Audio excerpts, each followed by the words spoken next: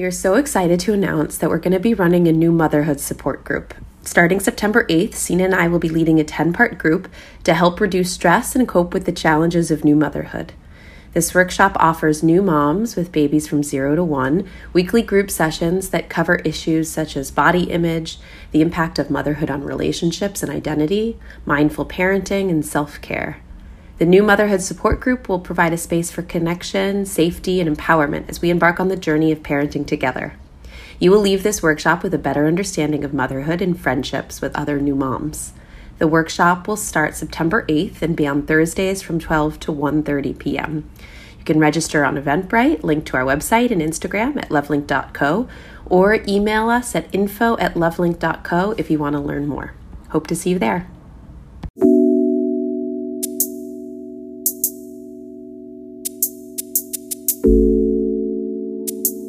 If I know what I want, people naturally get weeded out. And game playing people will kind of pretend to be selective. I think a lot of people are game playing without even realizing that they're being game playing. It's not always this very conscious effort type of thing. So if you're not really in touch with what you're doing and what you want, then how can you pick someone who's right for you?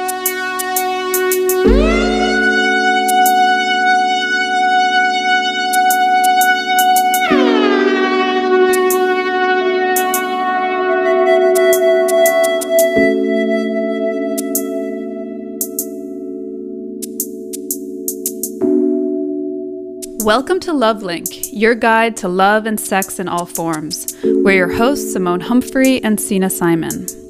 Our guest today is a clinical psychologist and researcher specializing in the psychology of dating. Here to talk to us today about the research on playing hard to get and the value of authenticity in relationships is Dr. Kirby Golden. So thanks for joining us, Kirby. Thank you. I'm very excited to be here. Yeah, so nice to have you. So to start us off, you've done some research on romantic relationships. That's your primary focus, and specifically on dating. Yes. So tell us what got you interested in dating as a specialty. So I started seriously researching dating 9 years ago during my senior year of college. But the way I got interested in the subject of dating is actually a personal story that starts my freshman year of college. So I got to school freshman year and I started dating this guy who wanted to keep things casual. Classic. Yes. We've all been there. And I went along with it and more or less pretended that I also wanted to keep things casual. And he would get with other people, and I pretended to be all right with it. But I wasn't even really pretending because I didn't even really try to get in touch with what I wanted. And I more saw to, like, I bought into messages, I guess, that I heard from somewhere. Probably from him, but also from other people that, you know, in college, you don't date seriously. That you can't really take college guys seriously and you shouldn't expect anything serious. So I didn't really think anything else of it except kind of going along with it. And it didn't feel good, but I think it became kind of robotic. I probably became more game playing and acted like I didn't really care when I did. And this went on really until the spring. So by the end of the year, when I went, back home for the summer, I felt just like more insecure. I felt worse about myself, and my self-esteem took a hit. So I made, I think, a conscious motivation to sort of do just like some soul searching that summer. And I read some self-help stuff. I spent time with close friends who I grew up with, and by the end of the summer, I felt like I really healed. And I was a little nervous to go back to school because I didn't want to repeat the same pattern. So I became determined to just have a new headset. And that entailed really being kinder to myself, being more accepting of myself, and really admitting that I wanted a relationship. And I was prepared to not get one. It wasn't like I needed a relationship, but I just wanted to admit to myself that this is what I wanted, and I wanted to believe that I deserved it and I can get it. And in that way, I think I also became more selective, and my standards were higher. And I just remember thinking, I want somebody who feels like a friend, and I want to feel respected. And I set a condition for myself that I would only have sex with someone if it was communicated that we were only hooking up with each other. And this is not a rule that I would say everyone should follow. I'm not about those, so I want to make that really clear. And at the time, I just knew emotionally that is what I needed. I didn't have this rule to be more attractive to other people, like someone who is hard to get. I just knew that emotionally that was all I could handle. The casual stuff from the year before made me too anxious. It was too preoccupying. It made me feel bad about myself. I'm just like, at this point, that is not what I want. And I felt really good about it, and it felt really empowering. And when I got back to school, I don't know how this was communicated or something. I guess it was just the way that I carried myself, that people started to take me more seriously. I still had the same great friends I had the year before, but guys took me more seriously. I was asked to dinner, I was asked to date parties, and like that didn't happen the year before. Wow. So by December, I had this awesome boyfriend, and we have been together for 11 years, and that's my husband. Wow. So Amazing. yeah, no, it felt really powerful, and I was really young, but it still feels powerful. Have you ever asked him kind of what drew him to you, and if there was something that he could see around commitment? That's funny. I've rehashed this story with him a lot. He's very big on like the law of attraction and stuff like that, and he's like, maybe you attracted this. And what he noticed about me, I was communicating something. It's funny because the first time we hung out, I knew I wasn't even really ready to kiss somebody. Like I just felt like it would sort of crash my system. Like I just wasn't ready to take in that much data. I just really, for my own emotions, needed to take it slow. And I feel like he picked up on that, and because we really hit it off right away. It was like amazing to spend time with him. And it come time to say goodbye, we kind of looked at each other, and I sort of like laughed, and he laughed, and then we separated. And he said when he went home, his friend who he lived with was sort of like, did anything physical happen? And when he said no, he kind of teased him like, oh, it sucks for you or something. And then my husband was like, no, I think she wants a relationship or something. And we talked about that probably years later. But yeah, I was communicating something, even though I didn't realize it. And I think I became determined to sort of rehash like what happened for me. The summer preceding my sophomore year, once I got there, I wanted to really like kind of research like what is that process I went through and how can I use it to help people find love, essentially. So by my senior year of college, when I started doing this research, I should mention, I had been in this serious relationship for 2 years. And I was young, and I wanted to also stay in the loop with my single friends and know, like, what's going on with them and what's this single life like. And so I, nerded out and did a lot of research, and that's really the story. So I've essentially been researching playing hard to get and authenticity. And it does mimic my own story in that I feel like I really went from being sort of a more game playing to a more authentic person romantically. So maybe I'll just get into playing hard to get and what that means so that we're all on the same page, because there's kind of a lot of confusion about it. So first, people have been talking about playing hard to get for thousands of years. So Socrates references playing hard to get. The Kama Sutra references Playing Hard to Get. Playing Hard to Get's reference in Romeo and Juliet. It's been around for a while. But Playing Hard to Get was really only empirically defined in 2013 by a group of researchers, one who I collaborated with on a paper, which was a lot of fun. But anyway, they would define it as a mating strategy where people feign disinterest to get others to desire them more. And the feign part is really important, that you are faking something, that you are acting like you are more selective than you really are, and you're acting uninterested when you really are. When I was researching this in grad school and talking about it with professors, like they would even get confused. Like one was like, oh, I'm home writing papers all the time, so I don't have time to date, so am I playing hard to get? And I'm like, well, no, you're not playing hard to get, you're too busy to date, so you are hard to get. Like this is when you are faking it. So there are certain kind of broad categories of playing hard to get that include sounding busy, seeming unavailable. So these are kind of like the busy categories. Then there's sort of the hot and cold categories. So that's showing initial interest and waning it, and then seeking attention and disregarding it. So that includes like not calling, acting rude when you're actually interested, purposely delaying a date. Like I'm able to go on a date with you tomorrow, but I say I'm only free in 2 weeks.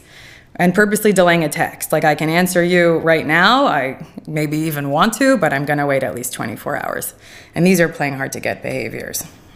So when somebody's playing hard to get, there's something, the assumption is I'll be more likely to find a mate in this way. If I'm right. hard to get, then right. people are gonna desire me more. What is it about being hard to get that's more desirable for people? I think, right, at the surface, people will do it to get other people, right, just simply to desire them more. And at the surface, it's sort of supply and demand principles, where if I'm a scarce commodity and I seem rare, then you will desire me more. And it's also in terms of, and again, this is still sort of surface level, testing the commitment of a potential partner, where if I don't text you for a few hours, are you going to text me? Because then if you do, then you're probably interested. And like an actions speak louder than words sort of way. But if we dig deeper, it is so much more interesting and powerful than that. And that is one thing I was really motivated to do, because research previously on playing hard to get was really just like, oh, is a hard to get person attractive? And the main study that was referenced for years was a study from 1973, and it was kind of a sexist study. It was like men who rated women who were hard to get, and what they found was, it was still very useful, but I know, just that men were only rating women and it wasn't the other way around, as, you know, something of the time. But what they found was that men were most attracted to a woman who was easy to get for them, but hard to get for everybody else. And that's kind of interesting, but it's not that helpful for the person who's actually playing hard to get. Like, how do you communicate that? If you're just easy with someone, like, I just thought that they don't know if you're hard to get for everybody else. And I became so interested in really the subjective experience of what it's like for people who play hard to get. Like, I really cared about that, especially because when I was doing it, I just knew it felt terrible. And I think it can have a temporary rush. This was the very first piece of research that I did, actually, was asking people, you know, why you would delay a text message. And what they said was, you know, like the upper hand and power, and it was like a short-lived sense of power. And I had this the other day. A friend sent me like a screenshot of a conversation where he was texting a woman he was interested in. And he went on, I think, one date with her. It was like one of these very long, like, marathon dates. Like, somebody slept over at somebody's house, and then there was brunch, and it was very magical. And then now he's home, and he's texting her, and he's like, you know, this is such an awesome person. And he sent me the screenshot because he wanted to brag that he got her to text him twice. And that's like, and that is a big, like, people really talk about like the double text. And it was in a way where they were talking about something, and then she said something on the topic, And then he didn't say anything. And then the next day, she introduced a new topic. So he was playing a little hard to get. Completely. Yeah. Like, I'm sure he wanted to answer. But this rush that you get from this sort of thing lasts, I would say, minutes to hours. So I'm also thinking, too, about when you pull away from someone, it can be really empowering because it creates the anxiety in the other person. Right. And if the other person is anxious and they pursue more, well, then you feel like you have control and you're getting this attention. Right. You're getting this attention, and it's like a short-term hit of dopamine. And you're obviously not going to do this in, a healthy marriage. Like, you're obviously, like, this isn't real passionate love. And so... Do you remember there? And I'm trying to remember the name of the book, but it was like a handbook for men on how to sleep with women. I think it was called something like The Game. Right. And it became really popular when I was in college. Yes. And it was essentially just like rules of how to sleep with a woman. And a lot of it was sort of playing hard to get, but then also this sort of way around like dismissing women, like giving them underhanded compliments or putting them down. And there was something about kind of the power around putting a woman down and making her feel small. Right, completely. I think they call it negging or something. Negging, yes. My husband's friends got into this book, maybe. Right, it was like so a Bible. I know a ton about it. Right. Right, and it really fits into this. I think there's something attractive about being playful, or kind of teasing, or sort of, this was actually a gender issue that I wanted to talk about. And then I guess we'll get into the underlying reasons people play hard to get. I'll keep you waiting for it. But this is something... You're playing hard to get now. But this feels more relevant. So this is a trend I've noticed with men actually more recently. And I think it stems from the Me Too movement. So it's obviously really important.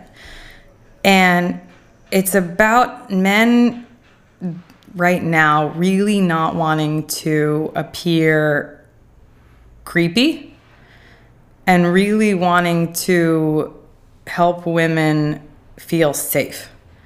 And that's obviously so important. But I think what winds up happening is men on dates will emotionally shut down so much that they're not even letting themselves like feel attracted to the woman who's across from them on a date. And I'm talking about a date. I'm not talking about at the workplace. I'm talking about a date that a woman agreed to go to. And I'll talk with women who are like, I was so surprised when he reached out again because on the date I really didn't feel like he liked me at all. And then I'll talk with men who are really sad about not getting second dates, and the rejection sounds like, you were really nice, but I just didn't feel a romantic connection. And I just have a feeling, and this happened with my friend Sam initially, who was telling me what happened with him how it was hard for him to get second dates, and he's a really nice person, and he's kind of like this category I'll call like one of the good guys who are trying. And like, they identify as feminists, and they, believe women deserve equal pay, and they're open to feedback when they are bound to mess up and kind of exert, their power, or their privilege. But I've seen him around at least one woman who I know is interested in him, and I saw just kind of how he shut down and wanted to be very respectful and very, which is important, but I think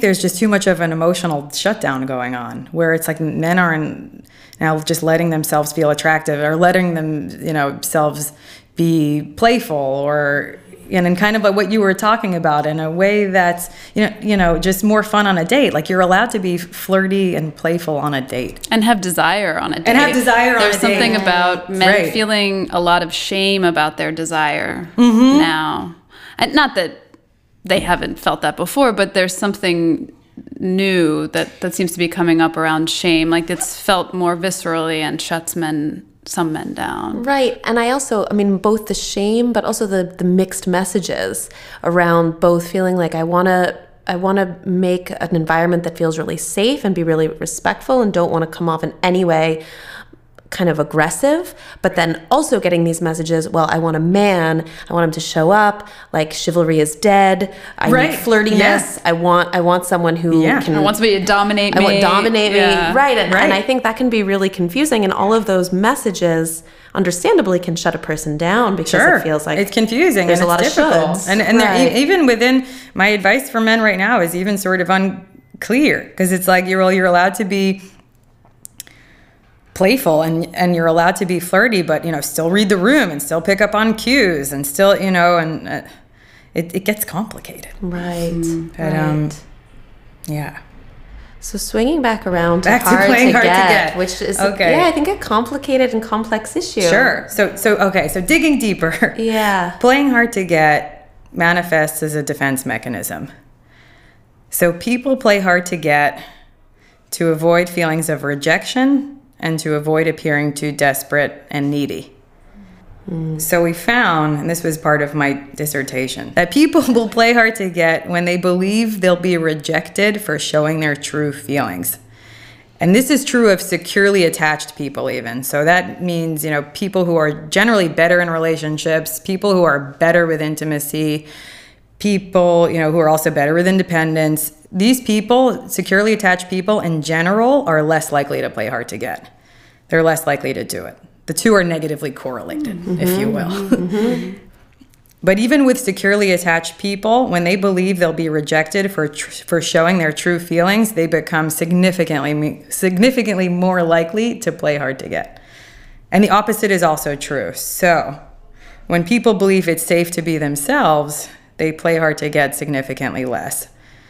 And this is true even with rejection-sensitive people. So rejection sensitivity means you actively perceive that you are being rejected and you expect to be rejected.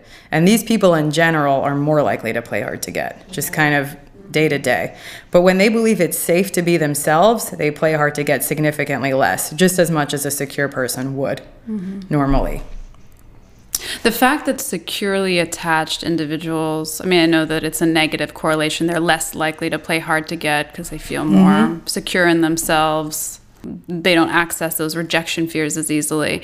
But still, there are many that do play hard to get. And that it sounds like that speaks to the fact that this is a real cultural norm. It's a situation-dependent thing. There's sort of, it's kind of like playing hard to get as both a trait and a state. Is what we called it. So, usually if you just ask them, what do you think of this strategy? They'll be like, no, I don't buy it. Whereas somebody who's more insecure, more rejection sensitive would be like, oh yeah, you probably should. If you just ask them flat out.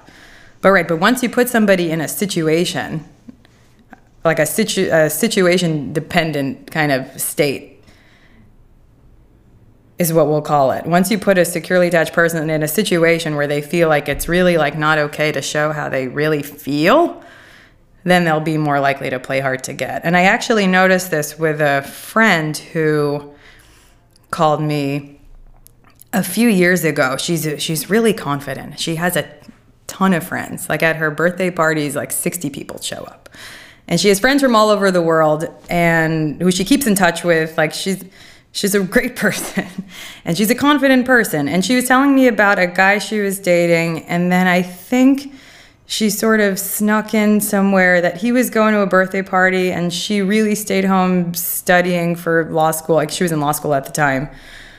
But then she lied and told him that she was out with friends too.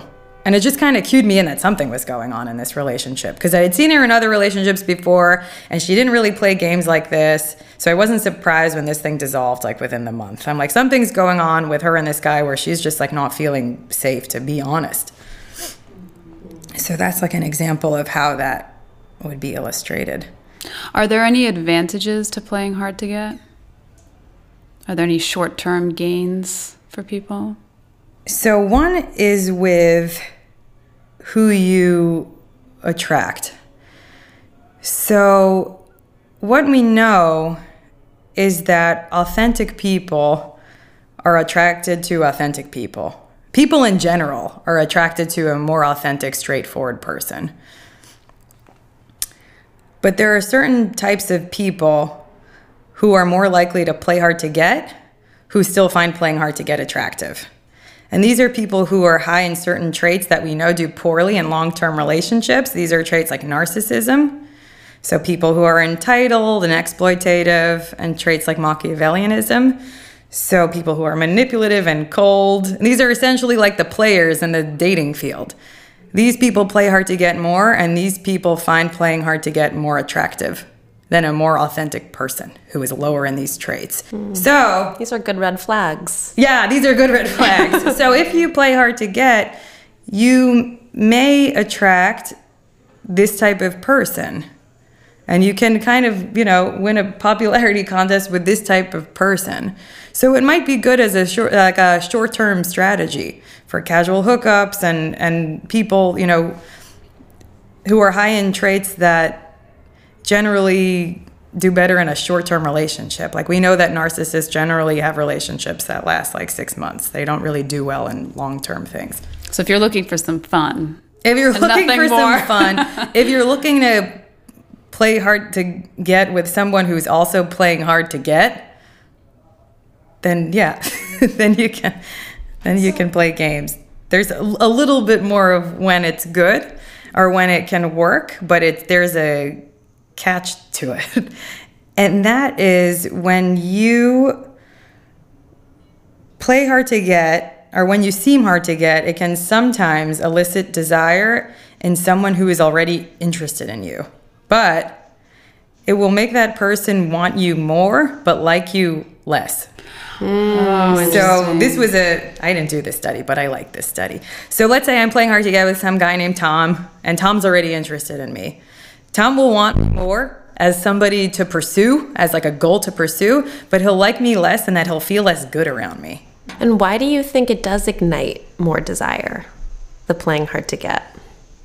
Like, what about that is attractive? Because I hear this a lot from clients, I hear this from friends, that even though on a rational level, playing hard to get doesn't feel authentic, doesn't feel like the foundation of a good relationship, there's still this draw, there's still this attraction, there's still something that's kind of exciting about it.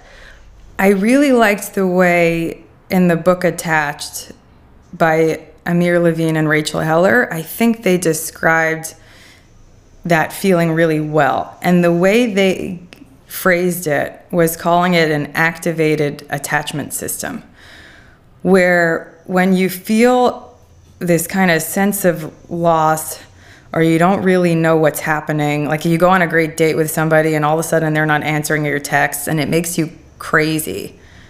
It kind of activates more of a sense of loss and craziness that people can come to mistake that feeling for passionate love. Like, that is not what passionate love feels like. It's intense. It's an intense feeling. It's extremely intense. It's quite needy. It's like activating. That it's like it activates attachment needs. Yes, attachment needs, a sense of loss, and people can get hooked on it. So that when something is a bit easier and there's not really games involved, then people who are so used to this style of dating will feel like, oh, this is boring. Right.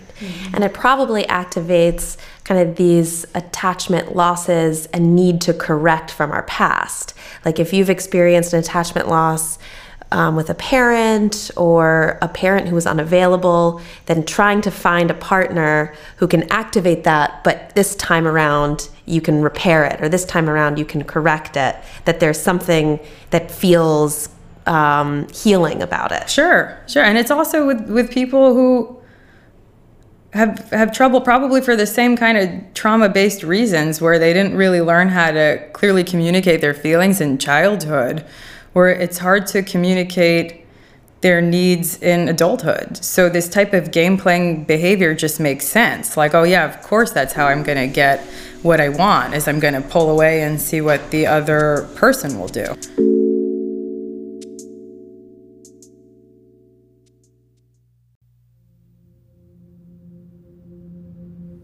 We invite you to spend the next few moments to just listen.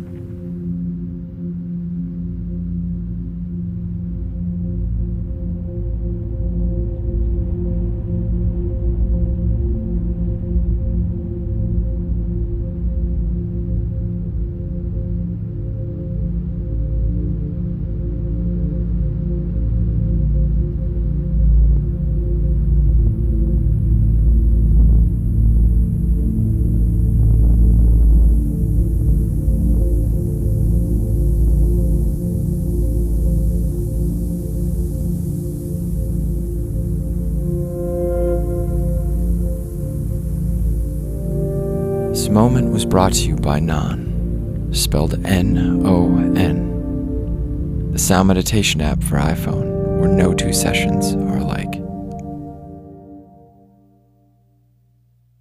So tell us about the long-term consequences of playing hard to get, or just how it plays out in long-term relationships? So these are people who do play hard to get in long-term relationships and the type of person that is. So people who are high in psychopathy, and this is not like, murderers. These are people who, psychopathy meaning it's not clinical, but it's people who are generally uncaring and lacking in empathy. These people are more likely to play hard to get once in a long-term relationship. Then also, people who play hard to get in a long-term relationship are more likely to cheat on their partners. People who play hard to get in a long-term relationship are also more likely to mate poach. So that means taking somebody else's partner, someone else who's in a committed relationship. And people who are playing hard to get in committed relationships are generally also less happy in their relationships and report that their relationships end sooner. I imagine it would be exhausting to be the partner on the receiving end of somebody who's playing hard to get in a long-term relationship. Sure. I imagine. And painful. And so painful. Yeah, people I think work off of each other. And it gets really sad when you hear these type of behaviors as a therapist, that, oh, this is like what's happening in this relationship. But I should mention that, playing hard to get when not in a relationship, when it's just a casual context, these people are not more likely to cheat. It's overall more innocent and way more common. And there's a ton of gray area with this. Even yesterday, I met with a woman and she was telling me about her relationship, and it was unclear to me whether what she was doing was playing hard to get or not.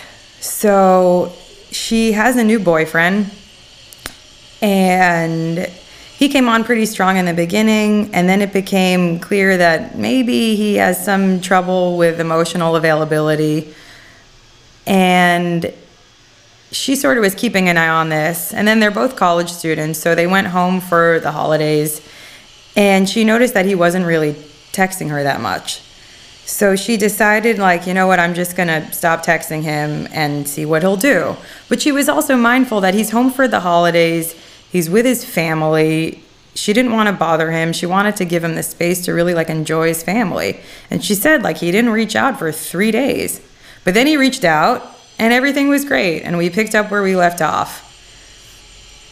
And I sort of sat with it and I asked her more about why she did what she did, and it was kind of both playing hard to get and not. In a way, she was testing his commitment to her, which is a reason people play hard to get. But in a way, she was practicing nice boundaries and just giving him space to be with his family.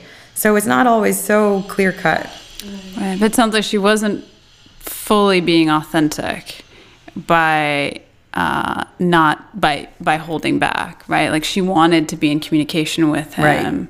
So Rather than saying, let's talk in a few days or have a wonderful time with your family, there's this test so you can both practice good boundaries and be resentful at the same time. Right? Yeah, no, what we decided was, she's essentially gonna see how it goes. She's saying, I could see really falling for this person, but only if he becomes more emotionally forthcoming. At this rate, I'm gonna need more. So really wanted to focus on, her standards and what she needed. And that's generally, right, the advice I would give to people when they want to confront someone who's being game playing or who they think is being game playing, is to just as clearly as you can say what you need and say what you want from someone. Nobody likes being accused of something. It's not going to probably go well if you just tell someone they're being game playing. So yeah, that would have been the more authentic way to go if she just said hey, over break, it's important to me that we keep in touch or something like that. That would have been the more authentic way to do it. Or maybe that I just need some texts. I understand you don't have time to call. Yeah, right. Right, trying to respect what he needed to. Right, can kind of ask him what works for you, and can we coordinate something? Yeah. Do you see patterns around gender and playing hard to get? I'm thinking of so many young female clients that I have that are dating and find connections with men that they really like who don't seem to be that interested in commitment. Or maybe they're playing hard to get, maybe they're not interested in a relationship, and it's oftentimes the women that have to respond accordingly. So they have to play hard to get because they're put in a situation where they're trying not to seem eager, or they're trying to respond similarly to their male partners. And I'm wondering if there's it's more common in young men, specifically young people, that men are kind of pulling away or having difficulty with commitment and kind of initiating some of these strategies. One consistent research finding is that women are more likely to play hard to get than men. And that's surprising. They're more likely to play. Maybe they're more likely to... Right, the play part. What you're describing might be men who are a little bit afraid of commitment. Women are more likely to pretend to be uninterested. And we're not exactly sure why in terms of the research. The best answer I've come up with is it seems like something within socialization, because, evolutionary psychologists have looked into this and they weren't able to find anything really embedded in, women's DNA. It seems kind of like a last-ditch effort to gain some sense of power. Whether women feel sexually repressed, relationally repressed, in some way it's like, oh, if I pretend to be uninterested, then I have something to gain. Maybe it's like a fleeting rush or sense of power. Because these non-committal men hold a lot of power. Yeah, I think it feels like they do. But this is something I'll tell women who I work with, is that there are men who want relationships, and it will blow their minds just to hear me say it. A lot of times they don't believe it. And I'm like, come on, like at least 50% of men want relationships. And then it's like, we'll try to negotiate a percentage that feels right, because then there'll be this like paranoia that like no men want relationships. And it can help to just think of even a template of whether your friend has a really loving boyfriend, or maybe it's your parents, or maybe it's a relative, or just to be like, okay, this is a man who is happy in his relationship. And another like statistic I'll give people is that and I'll give this statistic actually to men who are a little bit afraid of commitment, and also for women who believe that like men are destined to not be committed. And it's like an upsetting statistic, but that it's the highest candidates for suicide are never married men. So clearly, men benefit from being in a relationship. I have a couple of men that I've seen in my practice where they are non-committal and more casual. They would like to be in a relationship, but they don't actually feel like they even know what that means. It's more of inadequacy fear than a not wanting to be in a relationship. It's like, I don't know how to do this. I'm afraid I can't meet expectations. Like, am I making the right decision being with this particular person? Which is a little bit different than I don't want a relationship. It's I'm afraid I'm not going to meet the expectations of a relationship. And even the guys that are saying, I don't want a relationship, that also feels very protective. Mm-hmm. That intimacy is scary, or putting yourself out there is too vulnerable. Sure. Right. This is actually a big trend I've noticed with women now. Yes. And I think this also, arises out of a feminist movement. So it's kind of nuanced, but I call it like this chill girl mentality.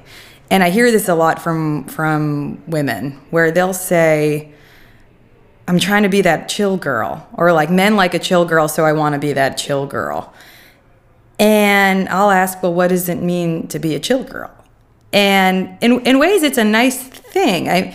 It's someone who can hang out with someone's friends and do a variety of activities and doesn't always need a fancy dinner and is happy splitting the bill and can be one of the guys, and that has a nice feeling of equality to it.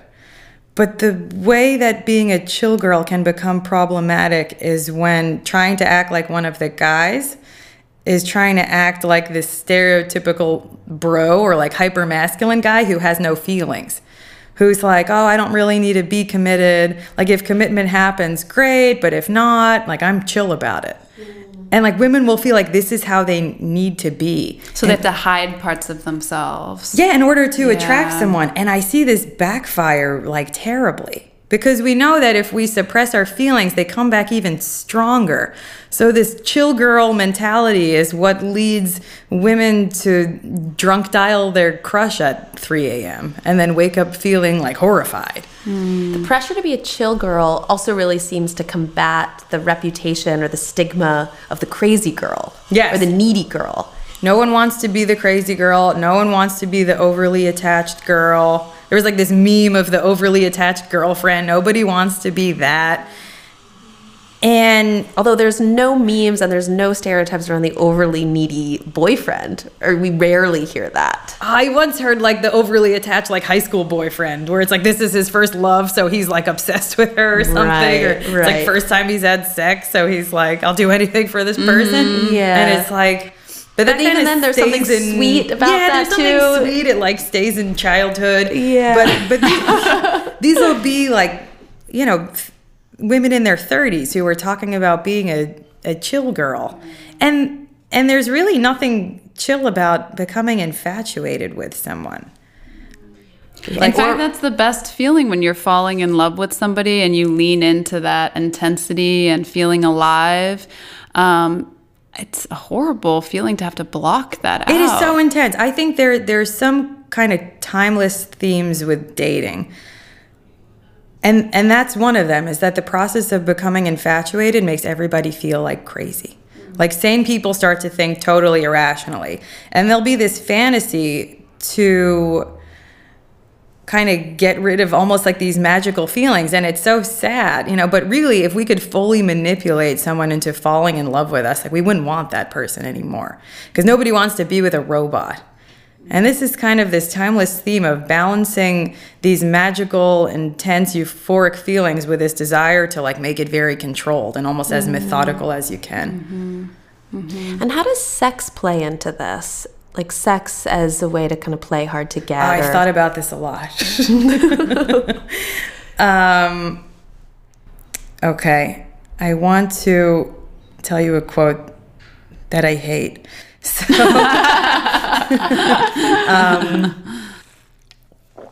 So it's why buy the cow when you can get the milk for free? Have you heard that one? It's terrible. Terrible. Isn't that terrible? It's like, I don't know who I heard this. I don't know. I've heard this. Awful. I've heard this more than once, and it's sort of for a friend who was kind of probably criticizing someone else who they thought had sex, quote unquote, too soon or something. And it's terrible. It's like, first of all, like, I'm not a cow, I'm a woman. Like, if you call yourself a cow, you've already lost. Like, it's So at the same time, I work with women who have had casual sex and feel really bad after. And I just want to push this message, which is, please, like, do not think about what is attractive to somebody. Don't think about this person who's trying to buy a cow. Just think about your emotional needs and have sex when you are emotionally ready. And you can think like, well, how will I feel after I have sex with this person? Or something to make it, an active choice and not a passive choice. And I don't want to sound like I'm bashing casual sex, because there are good reasons to have casual sex. Meaning, in research, if people have casual sex for certain reasons, they report feeling good afterwards. And these reasons are really for the pure enjoyment of sex itself. So if you have casual sex simply to enjoy sex, if you want physical pleasure, if you want to explore, experiment, try something new, indulge in pure physical attraction, these are good reasons to have casual sex, meaning that people who have sex for these reasons report feeling good afterwards. But there are not great reasons to have casual sex, one being if you hope monogamy will follow. If you have casual sex hoping that it will turn into a relationship, people generally report not feeling great about it. Why not? And it's like a false hopes kind of thing. And then they wind up feeling disappointed. And this one is reported more for women. Women are more likely to do this one. And there's one that men are actually more likely to do, where they report feeling bad after too. And that's having sex with the hope that it will kind of increase your self-esteem. I'll hear a lot about like, wanting to have sex for validation. Like, I just want to feel like I'm an attractive guy who women want to have sex with. And having sex won't give you self-esteem. And having sex won't pick you up out of a depression.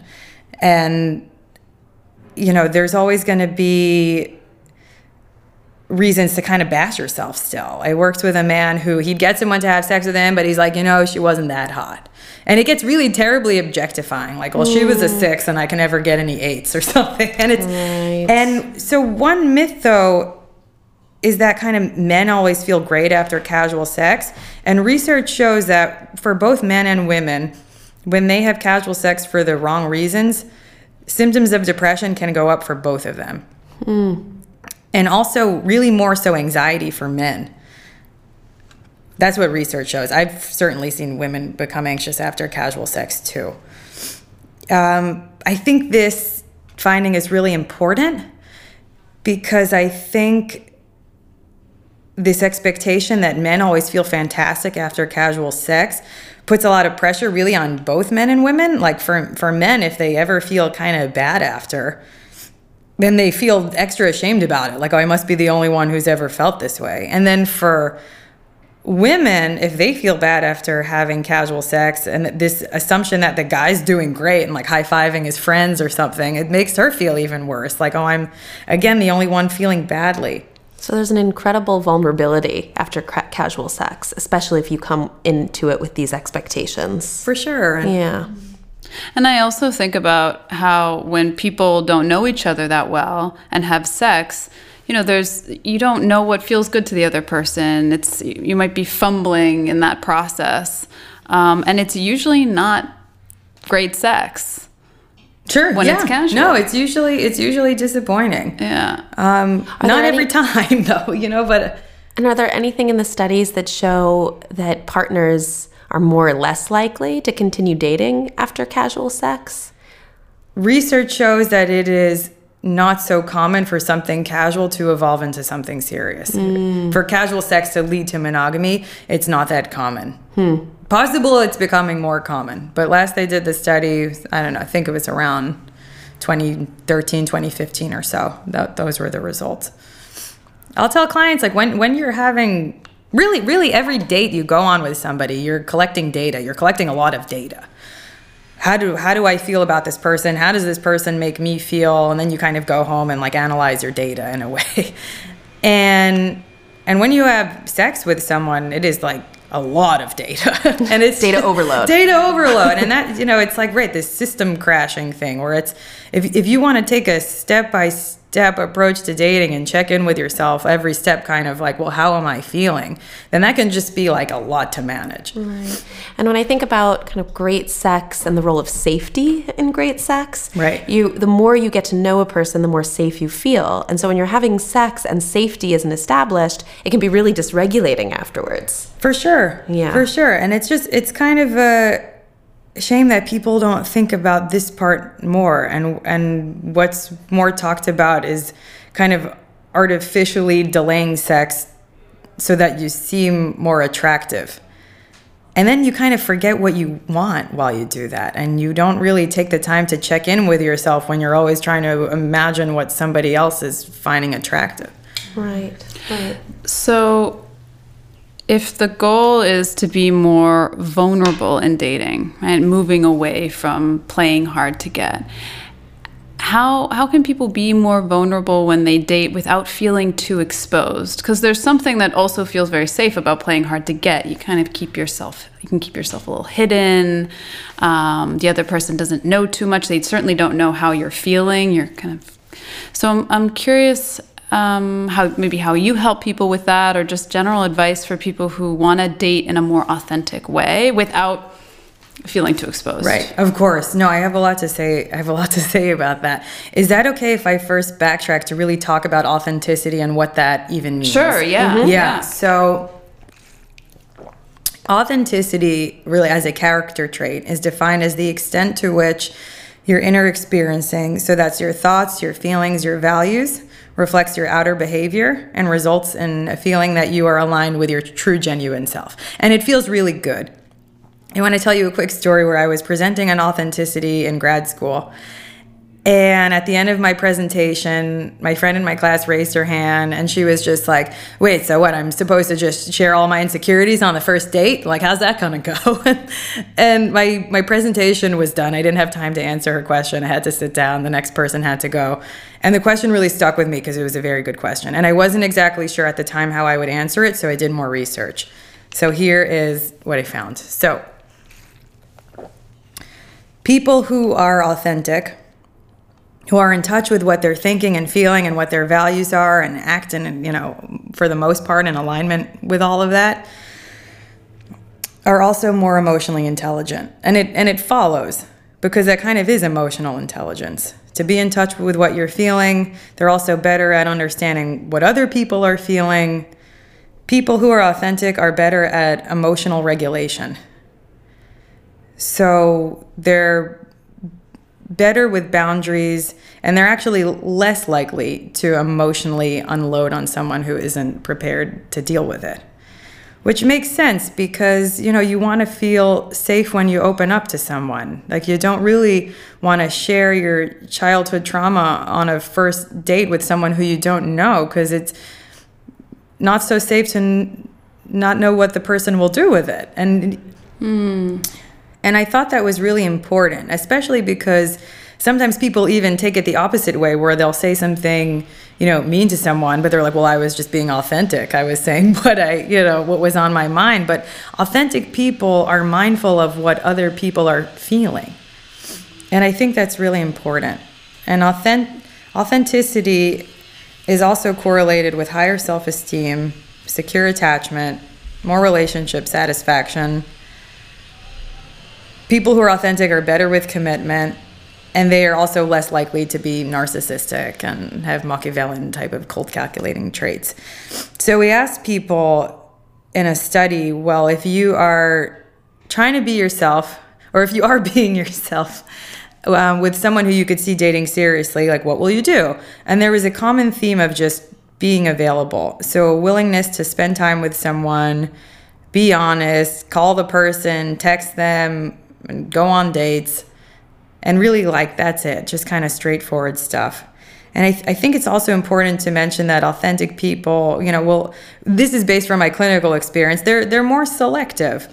It's not about, I want a relationship, so I'm going to be in a relationship with anyone. It's like, if I know what I want, people naturally get weeded out. And game-playing people will kind of pretend to be selective when probably, some people, I think a lot of people are game-playing without even realizing that they're being game-playing. It's not always this very conscious effort type of thing. So if you're not really in touch with what you're doing and what you want, then how can you pick someone who's right for you? And I think about the practice of game playing is also the practice of overriding your feelings. Mm-hmm. And if you're constantly convincing yourself out of your feelings, it's hard to even know what you're feeling in the first place. Right. Yeah. Right. Exactly. So I would say first, in terms of advice, is, communicate your needs as best you can.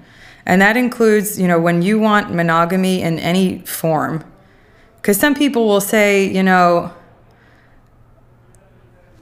I'm not ready to marry this person. And it's like, well, maybe you only want to be hooking up with this person, or maybe, you just only want to date this person, and that's okay to say. And again, this message of oh, is this too soon will come up. I hear this a lot. Oh, is it too soon that I have these feelings? Is it too soon that I only want to date this person? My friend said it's too soon. So is it too soon? And it's well, really, it's never too soon. I mean, everybody's afraid of being this crazy stalker or something. It's a shame that people are so afraid of being this kind of outlier that they don't even check in with themselves. So it's if you're ready to just hook up with one person, then you can just tell them that. And better to say it sooner rather than later. and to know what the response is going to be. Because if somebody is not ready for monogamy, it's good to know that. It will save you a lot of time. Yeah. And it's scary, you know, to say what you want. The rejection can be more immediate when you're authentic. It's kind of instant, and it's scary. And it's scary to admit to someone what you want. But then, right, it will save you a lot of time. So a friend recently reached out, and I think this is what you were getting at, just kind of more authentic strategies, because it's not always so easy as just like, oh, communicate your needs. Like there's a lot more to it. So he was like, I went on a date with this awesome woman, and I'm so afraid I'm going to screw it up. Like, how do I not mess it up? So again, you know, love is magical. The feelings are intense. We wouldn't want to fully manipulate someone into falling in love with us, because, you know, then we would be with a robot. But at the same time, I understand that dating is scary. So there are ways we can actually, you know, hold our own hand through the process and be nice to ourselves and look out for ourselves. So I have this approach that I kind of call mindful dating. And that involves telling yourself sort of this one calming statement and then following it with these 4 questions. So let's say after a date or 2, you feel like, wow, this is like the perfect person. What you can say is, okay, overall, I like what I've seen so far. And just kind of acknowledge, like, I don't know everything yet, but I like what I've seen so far. And that already just kind of slows down the process. And then the first question is, well, what did I like? So just kind of get back in touch with, you know, I am the one who is seeing if this person is right for me. It's fun to have somebody on a pedestal, but this is kind of a way to slow it down. What did I like? What did I not like? Maybe there's some things I didn't like. What's something I want to follow up on? Like, for instance, somebody was, you know, mentioning this very special friend they have, and then I'm wondering, like, is he in love with his friend? And then maybe I want to look into that later. What do I want to follow up on? And then really just, do I want to see this person again? Because people, you know, patients will say, like, I don't know if I see this long term. And it's like, well, you don't have to know that. Do you want to see them again or not? And if you know the answer to that, then you know the answer to a lot. So overall, I've liked what I've seen so far. What did I like? What did I not like? What's something I want to follow up on? And do I want to see this person again? Those are great. Those are really great. It's kind of simple, but yeah, it really but something about, helps like, they're people. very regulating. Simple, but I think so many people actually don't ask themselves that question. Yeah. Especially when they're anxious and are more preoccupied about the other person and whether or not they like right them or right not. It's It's really easy to just put somebody, you know, the person's on their pedestal, and it's like, how can I be good enough? Right. And it's like, let's slow this down. So I'll tell people to sort of, like, you know, imagine you are a researcher, and this is kind of a cognitive behavioral therapy, has a spirit there too. You know, imagine you're a researcher, and you're collecting a lot of data. Each date you're collecting data, and then comes time to, you know, sort of analyze the data, and then you can kind of start hypothesis testing. And maybe the hypothesis is, you know, this person is amazing. And it's like, okay, well, can this person give me what I need? And this is what I'm going to look into. So sort of each date I'm going to be, you know, testing out, can this person still give me what I need? And I'm collecting data. And it's like, you know, you can only collect so much so fast. And again, this is this idea that imagination and idealization really fuel infatuation.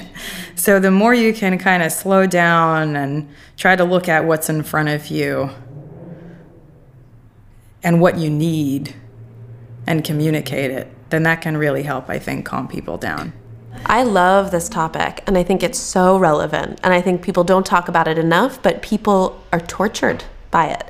Like, I hear so many people that struggle with, should I play the game? I don't like the game. How can I make sure that I'm not losing someone by not playing the game? I mean, it's so confusing. And so I think this is really helpful in being able to kind of understand where it comes from, even knowing what the short-term gains can be, but also, like, really what you want, and thinking and considering about how to get that in a way that feels right. And helping people feel like they're okay just the way they are. There's this tendency for people's self-esteem to kind of go in the gutter in dating, especially. Right, helping people feel like they're enough. They're enough, that it is okay to want a relationship, that as you are, doesn't matter the situation, you can get a relationship if you want to. You should write a book, Kirby. You should. This is a great topic. Yeah, speaking of, what's next for you? What are you working on? I've been in private practice now, and I really miss talking about this stuff and writing about this stuff. So I had so much fun preparing for this interview and kind of culminating all of my notes. And it's, well, like, since I've been in private practice, now what do I think about everything? So I saw all my notes together, and I'm like, maybe I'll write a book. I would also love to do groups. I miss doing groups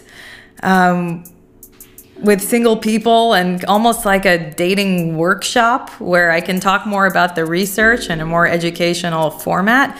That's something I would really love to do too, and I think I'll start doing that. Anything to help people reduce their anxiety around this issue, because people feel so alone with it. So I think those sound like great strategies. Yeah. And it helps to just talk about it. Absolutely. Well, thank you so much for being here.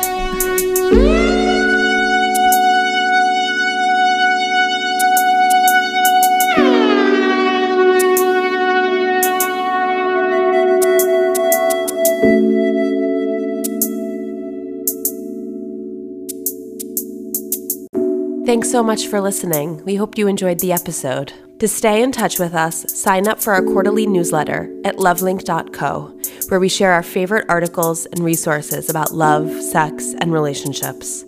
Also, in future episodes, we plan on answering listener questions. So if you'd like your questions featured on our show, send us a voice memo using the Anchor app, or send it directly to our email, info@lovelink.co. And if you have a second, truly, the best way you can help support us is to rate and review the show in Apple Podcasts. Just scroll to the bottom of the Lovelink show page and let us know what you think. We thank you all again so much for listening. We're truly touched you take the time out of your busy schedule for us. Until next time.